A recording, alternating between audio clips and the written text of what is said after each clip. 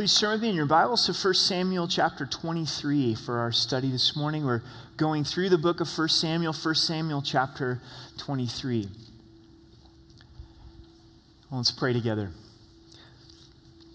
Father, we thank you that you love us, and it's so good to take time to draw near to you. And we ask that you would manifest your presence. We know that you're with us, that you never leave us or forsake us, God, but I just pray right now through the anointing of your Holy Spirit that you would allow us to know that you are with us, that you live inside of us. God, we're here to draw near to you. We need to hear from you. We desire for you to speak to us. So would you bless our time together in Jesus' name, amen.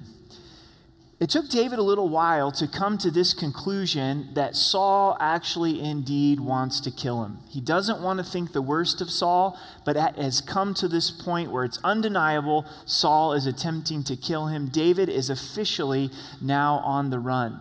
He went to the priest to find food, to find refuge, to receive a weapon, and ultimately Saul then went and killed the whole group of priests as well as their families. That's where we left off 2 weeks ago. And by the end of this chapter, in chapter 23, we're going to find that David is just a step in front of Saul. It seems very imminent that David's going to be captured, yet God protects him. And through this time of fleeing, through this time of danger, I think we learn a lot, we glean a lot from David's perspective in his life that we can apply as well. So this is the rock of escape, this chapter. He's literally on one side of the rock and Saul is on the other. If you're taking notes this morning, this is where we're headed. We're going to look at three primary things. David inquired of the Lord. Number one, he inquired of the Lord. And then we're going to see that he was strengthened in the Lord. So inquired of the Lord, number one. Strengthened in the Lord, number two. Jonathan comes to him and encourages him. And then finally, he's protected by the Lord. God supernaturally protects him. So let's begin in verse 1. Then they told David, saying, "Look, the Philistines are fighting against Keilah, and they are robbing the threshing floors." David is hiding in Judah, which is southern Israel.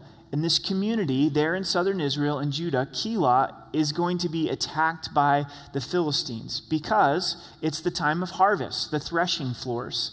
And the threshing floors where they would bring in the wheat and harvest the wheat. David hears of this news. This is what he does. This is how he responds. Therefore David inquired of the Lord, saying, "Shall I go and attack these Philistines?" And the Lord said to David, "Go and attack the Philistines and save Keilah." So point number one is David inquires of the Lord. He asks of the Lord, "God, what would you want me to do in this situation? Here my countrymen are being attacked by our enemy, the Philistines. They're going to lose their food. They're going to lose what sustains them." God answers and says, "I want you to go and attack." What ministers to me with David here is he doesn't assume that he's got this figured out. A lot of times we would go right into action mode.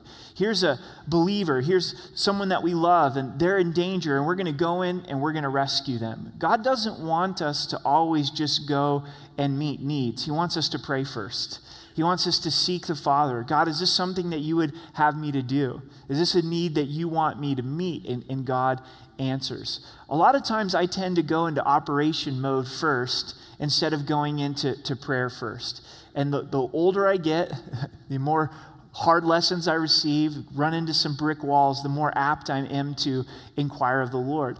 I think God has a lot more to say than we may think. He wants to give guidance. He wants to speak to our hearts and our lives. Jesus describes himself as this, the wonderful counselor, saying, "I'm ready to give you counsel. I want to guide you. I want to direct you."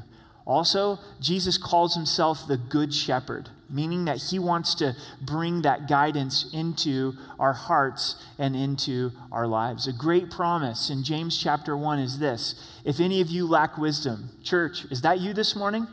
Did you come in lacking wisdom? Do you qualify for that? If any of you lack wisdom, let him ask of God, who gives to all liberally. He's ready. He's just waiting for us to ask. He's saying, "Come and inquire of me, and I will give you wisdom." But here is the requirement of God with wisdom, and it's that we have to ask in faith. We have to trust. We have to trust the wisdom that he is going to give to us, not doubt it. If we begin to doubt, James tells us we become double-minded, unstable in all of our ways. We're like a ship being tossed in the storm. Ever been there? I've been there. Inquired of the Lord, God answers, doubt enters in, and all of a sudden, I find myself extremely confused. We have to hold on to the wisdom that God wants to provide in our hearts and in our lives. What's interesting for me, maybe you have this as well, if you share the word, maybe you're teaching a Bible study or sharing with your kids. A lot of times what I'm teaching, God brings me experiences to see if I'll live it in my own life. It's almost to the point where my wife Amber says, if we need to know what we're going to go through as a family, we just need to read ahead a few chapters. You know, it's like she'll say, why didn't you tell me you were going to teach on this? It would have made this week a lot easier. I would have had some perspective. And sure enough, Friday comes and I've got a ministry decision to make. And praying through it, and I needed to inquire of the Lord, to ask wisdom of the Lord. I needed to call some other pastors, talk with pastors here on staff, talk it over with Amber. And God was faithful to meet me in that and give me wisdom in that. But I had to go, okay, here's this situation that I need to wrestle with. So how does God answer us when we inquire of the Lord? Do we know? Does he give us guidance? We don't know how God answered David here in verse 2. We just have that God said, go attack the Philistines. So how does God answer us? I think the primary way is through the Word of God.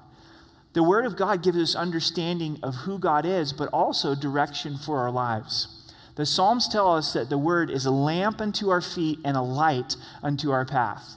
You think about hiking in the dark, and the light it illuminates the next step. And God wants to illuminate the next step in our lives. So when we do devotions, we're looking for, God, what is the manna for today? What's the provision for today? What's the answer that you want to give me today? When we come and study the Word on a Sunday morning or a Wednesday night or Saturday night, God, what is the direction that you're wanting to speak into my heart and my life? Maybe you're listening to a message on the radio. Oh, Lord, that was for me. That's exactly what I need for this particular situation. You're listening to a podcast going, God, I need your direction. Also, God guides us through prayer, doesn't he? As we spend time in prayer with the Lord, he brings direction into our hearts and lives. If you feel that the Lord is directing you in prayer, you always have to run it back through Scripture. Because sometimes we'll get our wires crossed, our communication with God crossed. We'll think we've heard from the Lord, but actually if it's in contradiction to the Scripture, we haven't heard from the Lord. God will use counselors in our lives, godly counselors that will come and speak to us. But this is the principle. This is the heart of it. Will you inquire of the Lord? Will I inquire of the Lord? We think that God's concerned with the big things in our lives, but he's not concerned with the little things in our lives. Where do you get that in Scripture? Is there somewhere in Scripture where God's like, I'm really stressed out. There's a lot going on in the world. I don't have time to hear about your car. I don't have time to hear about the difficulties with your kids. I don't have time to hear about your finances. God tells us that he's our Father, that he thinks about us more than the sands of the sea. His thoughts towards us are that of peace and not of evil. Do you think he's concerned about all those details of your life? Do you think he has an opinion? Absolutely. God, I want to inquire of you of this. I want to ask of you of this. Jesus told us to ask, to seek, to knock, and the door will be open to us. In the Greek, it's literally this: keep asking, keep knocking, and keep seeking. Sometimes it's a persistent inquiry of the Lord. It's a persistent asking of the Lord. Sometimes God waits to give his answer. Don't you love that? God, I've been praying about this for 3 months.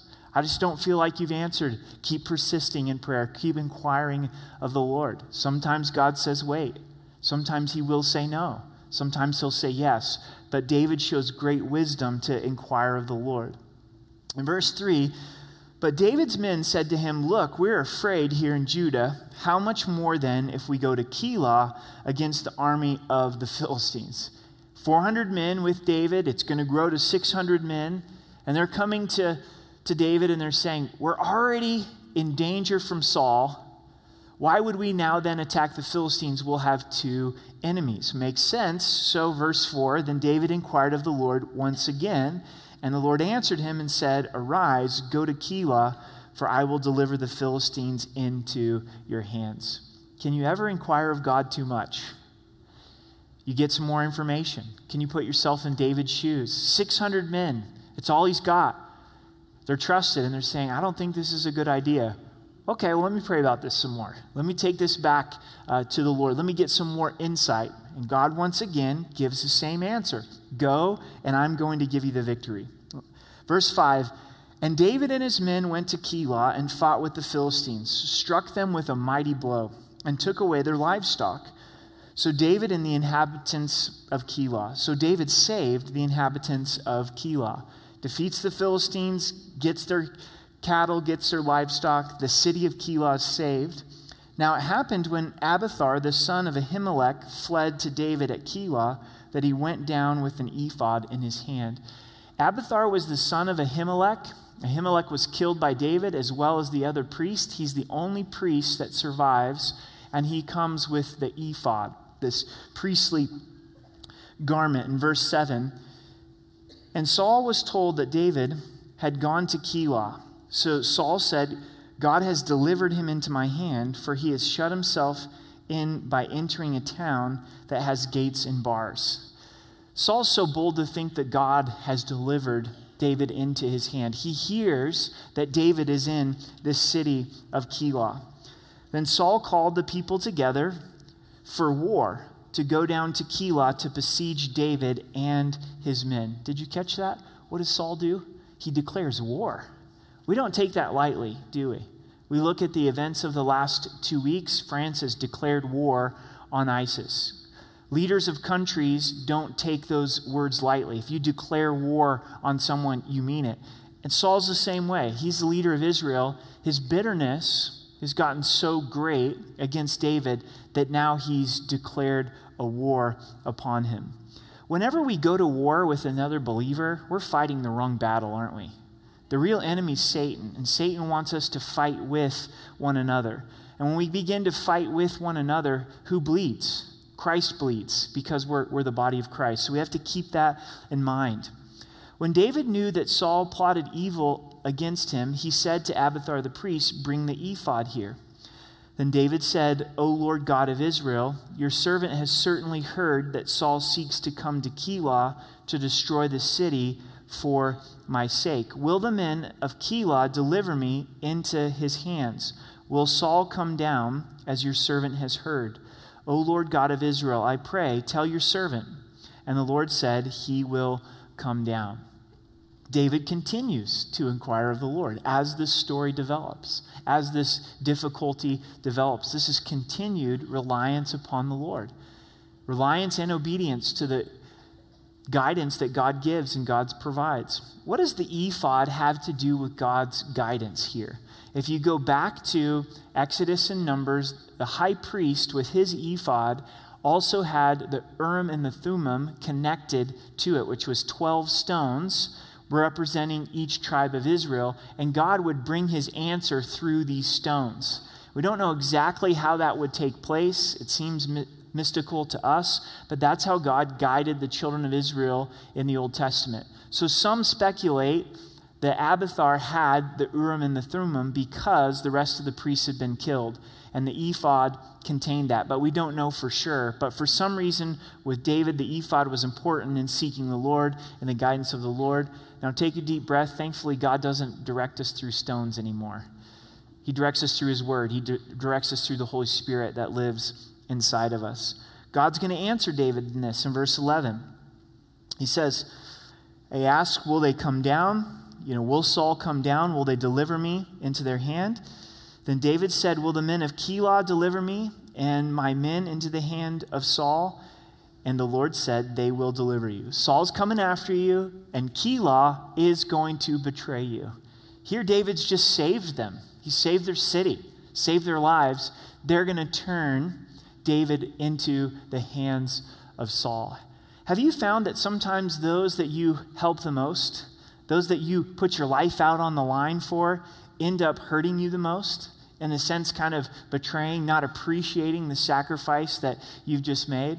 It usually happens that way. I'm not sure why, but it tends to happen that way. So then there's this great question, why help anybody? In your back of your mind, like, well, why did David go and risk his life for the city of Keilah? They didn't even appreciate it. And here's why. There's several reasons why. And the first is Jesus commands us to, doesn't he? He says it's more blessed to give than to receive. And as we pour out our lives into others, whether they appreciate it or not, God ministers to our souls. If you look at verse 5, what did David leave with from this attack? He left with some stakes, didn't he? So someone you've poured out your life to, you've really helped them, and they have betrayed you, you don't have a cow about it. Don't milk it for all it's worth. Just trust that the Lord is bringing you some stakes, that he is providing for you. Jesus, when he ministered to the woman at the well, he had sent his disciples to go get him some food. Has this conversation with this woman who needs living water, a great, great conversation. The disciples come back and they go, we got the falafels, we got the hamburgers and the fries. Wasn't a cheeseburger because it was kosher, but hamburger or bacon burger, or cheeseburger, but that's another point. Here it is. We brought you the food, and Jesus then says, well, I've already eaten. They're like, what? How is it that you've already eaten? And he says, my food is to do the will of him who sent me. He understood where real satisfaction in life comes from is I'm doing the will of the Father. That's why we help people, not for what they're going to give back to us, but I know this is the will of the Father. I'm trusting that God's going to sustain my soul. This is where the real food of life is. Also, I think there's an eternal reward as we reach out to people. Jesus told us in Matthew 5, if you're persecuted or people speak falsely because of you for righteousness' sake, great is your reward in heaven. So you reach out to someone, they don't appreciate it, they ultimately run you under the bus for it, great is your reward in heaven. You did it in the name of Jesus Christ. And then lastly, I think that David doesn't get upset here because he knows his own fallen state. David has just come off the tough experience of sinning, of lying, when he was afraid, pretending to be a madman. And he's like, I can't be too hard on the city of Keilah. I have my own weaknesses. When I'm in that place, when I'm aware of my own sin, I'm much more gracious to others. But here's the trap if you've been hurt. I'm not loving like that again. I'm not helping like that again. They've hurt me too bad. I've been down that road. I'm going to keep loving Jesus. I'm going to keep loving my family, but I'm not going to reach out to people. And once again, Satan has a victory in that, right? Because we're closed off and we're not living from a heart of love anymore. Verse 13, so David and his men, about 600, arose and departed from Keilah and went wherever they could go. Then it was told Saul that David had escaped from Keilah, so he halted the expedition. So David goes and his men, and they just flee wherever they can. And David stayed in the strongholds in the wilderness and remained in the mountains in the wilderness of Ziph. So Saul sought him every day, but God did not deliver him into his hands. The wilderness of Ziph. Ziph literally means refining place. God's taking David to the wilderness to refine him, to teach them. Charles Spurgeon said this, affliction is the tuner of the harp and the sanctifier of the son. It's the tuner of the harp and the sanctifier of the individual. I like that. As we go through affliction, it moves us to become greater worshipers. Great worship that we see in the life of David was built out of these tough experiences. God brought him to this place. And then notice in the scriptures, Saul's seeking him every day. What a terrible existence. Revenge has gotten so bad. But God intervenes. God delivered David every single day out of his hand. God is the one who's in control, not Saul. Verse 15, so David saw that Saul had come out to seek his life, and David was in the wilderness of Ziph in a forest. Then Jonathan, Saul's son, arose and went to David in the woods and strengthened his hand in God. And he said to him, do not fear, for the hand of Saul, my father, shall not find you. You shall be king over Israel, and I shall be next to you. Even my father Saul knows this. Perfect timing for Jonathan. Point number 2, David strengthened in the Lord. He inquires of the Lord, but now he's strengthened in the Lord. Saul comes and strengthens his hand in the Lord. Jonathan does. Jonathan comes and strengthens his hand in the Lord. How does he do that? How does Jonathan strengthen him? He reminds David of God's promises and God's purpose. God's promise is this: you're going to be king. You've been anointed to be king. And when we're in the wilderness, when we're in the forest, when our life is on the line, we need friends that will come to us in compassion, but also come to us in truth and say, you know what? God is faithful. God is good. This is God's promise. This is God's purpose. This is what he's doing in this particular situation. If David needed this in his life, all of us need this in our lives. Amen? All of us are not above the place of needing encouragement from others. David is hurting here. David's going through it here. David's afraid here. And he needs a Jonathan in his life. Not only that, but Jonathan affirms his loyalty to David. He says, I'm going to be by your side. Once you're king, I'm going to be right there with you. My dad might be coming against you, but I'm with you. Sometimes it's very comforting just to have someone come alongside of you, remind you of God's promises, to look you in the eye, put an arm around you, give you a hug and say, you know, I'm with you. I'm going to walk with you through this. I'm going to cry with you through this. I'm going to listen to you through this. I'm with you. As we go throughout Scripture, God gives us these insights of people doing this for one another. We think of Peter. Peter's struggling. He's in his own forest, if you would. He denied the Lord, went back to fishing. Jesus is on the shore cooking breakfast. John realizes it's the Lord. Now you have to understand, Peter and John have grown up together on the Sea of Galilee. They were fishermen together on the Sea of Galilee, lifelong friends. And this is all John has to say. It's the Lord. It's the Lord. Peter, there's Jesus. That's all Peter needed. And he jumped into the water, gets things right with Jesus. He's restored with his relationship with Jesus. Peter needed a John in his life. The great Apostle Paul, we look at the Apostle Paul and he almost seems superhuman to me sometimes. What he was able to do, what he was able to endure, his attitude. But Paul went through some difficult times, didn't he, in his own soul. Man, I'm just be honest, there's too many Sauls and Pauls and all these names. It's early in the morning.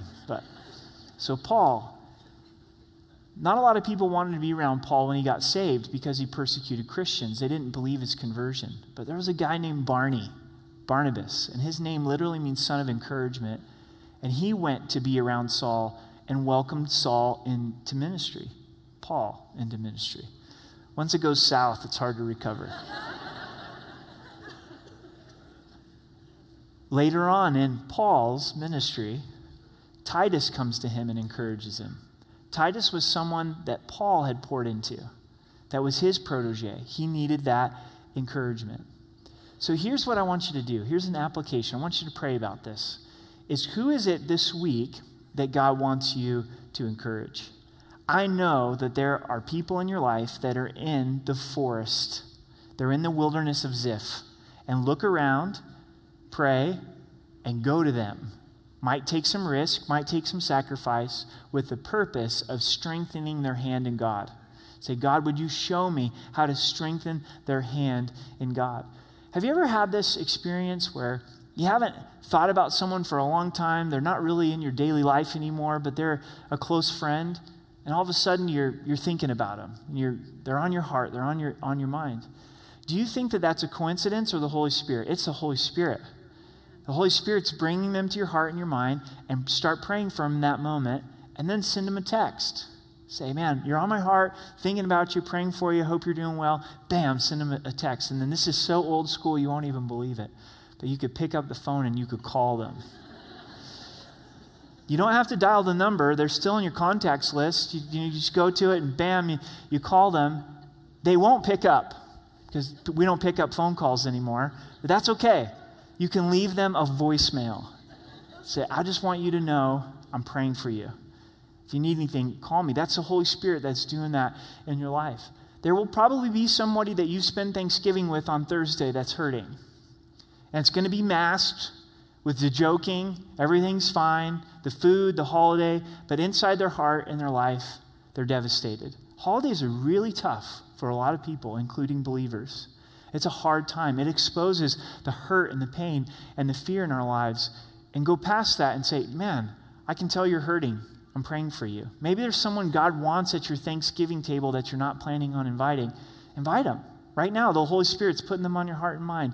Reach out to him. That's what Jonathan did, and the result was David was strengthened in the Lord. We all need people that will strengthen us. This is something that we give. This is something that we receive as well. We look at verse 18. So the two made a covenant before the Lord, and David stayed in the woods, and Jonathan went to his own house. They made a covenant. They've already made this covenant, but they're reminding each other of the covenant.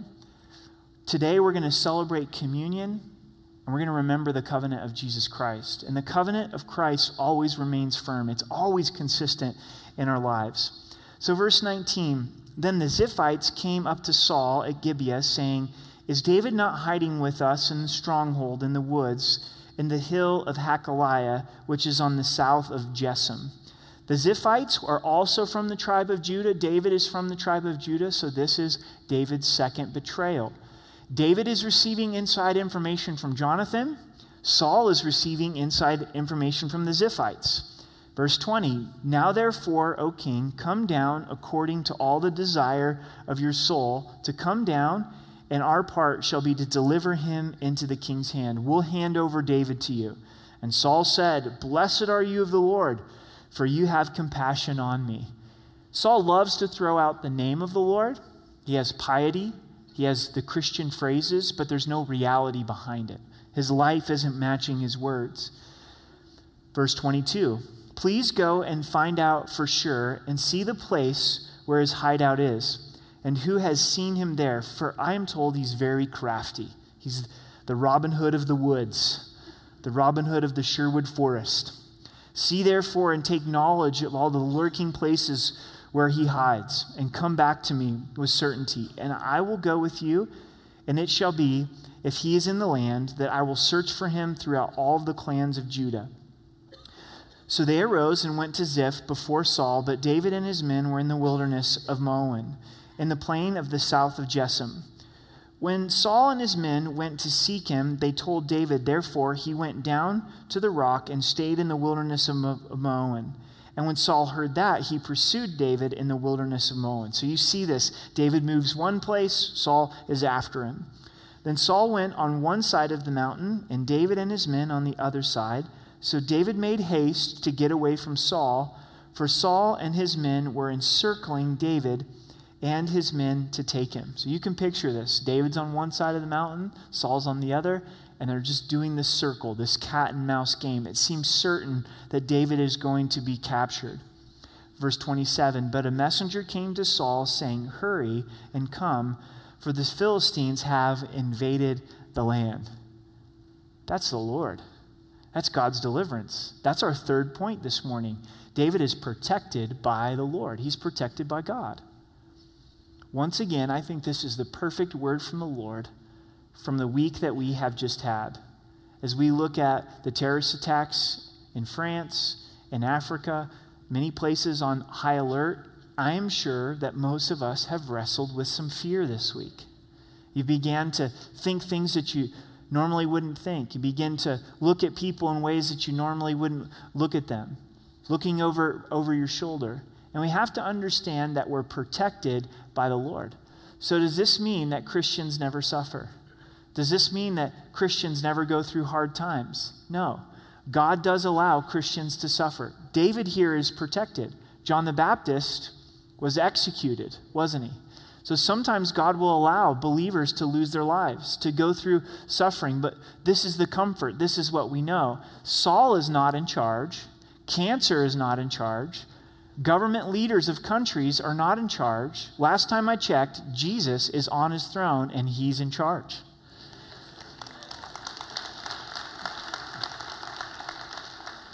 So that means that if God allows suffering in my life, it's his will. It passed through his hand. If he wants me to be delivered, he's going to deliver me. If he wants me to suffer, I'm going to suffer. But God's greater than Saul. This wasn't David's time to be killed. God had a plan for David. God was going to be faithful, and he shows his power over Saul. And you can apply that to whatever the Saul is in your life. Whatever it is that you feel threatened by that's causing you to move in fear. I've wrestled with fear this week. I continually, I know times in the future I'll wrestle with fear in different situations. But of all people, of all people, we're God's people, and hopefully our response is not one of fear. Perfect love casts out all fear. God is our protector. The chapter ends out, therefore Saul returned from pursuing David and went against the Philistines, so they called that place the Rock of Escape. Literally in the Hebrew, this means the rock of protection. Then David went up from there and dwelt in the strongholds at En-gedi. Do you think that David was trusting in the rock? Is he saying, the rock is the one who's protected me? No, he's saying God is the rock of protection. Psalm 62 verse 8 says this, trust in him at all times, you people. Pour out your heart before him. God is a refuge for us. Trust in him right now. Whatever you're going through, whatever you're facing, trust in him at all times because he's a refuge. He is the rock of perfection. One of the characteristics of Christ is he says he is the cornerstone. He is the rock. He's the one that we run to for refuge in our lives. The chapter ends with David in En-gedi. This is by the Dead Sea. It's in the rock cliffs just on the edge of the Dead Sea. It's a beautiful spot. There's a beautiful waterfall there. En-gedi literally means the mount of the goat because there's goats that lived there in David's day. There's still goats there today, and David is hiding in the caves, and that's where we leave him at this moment.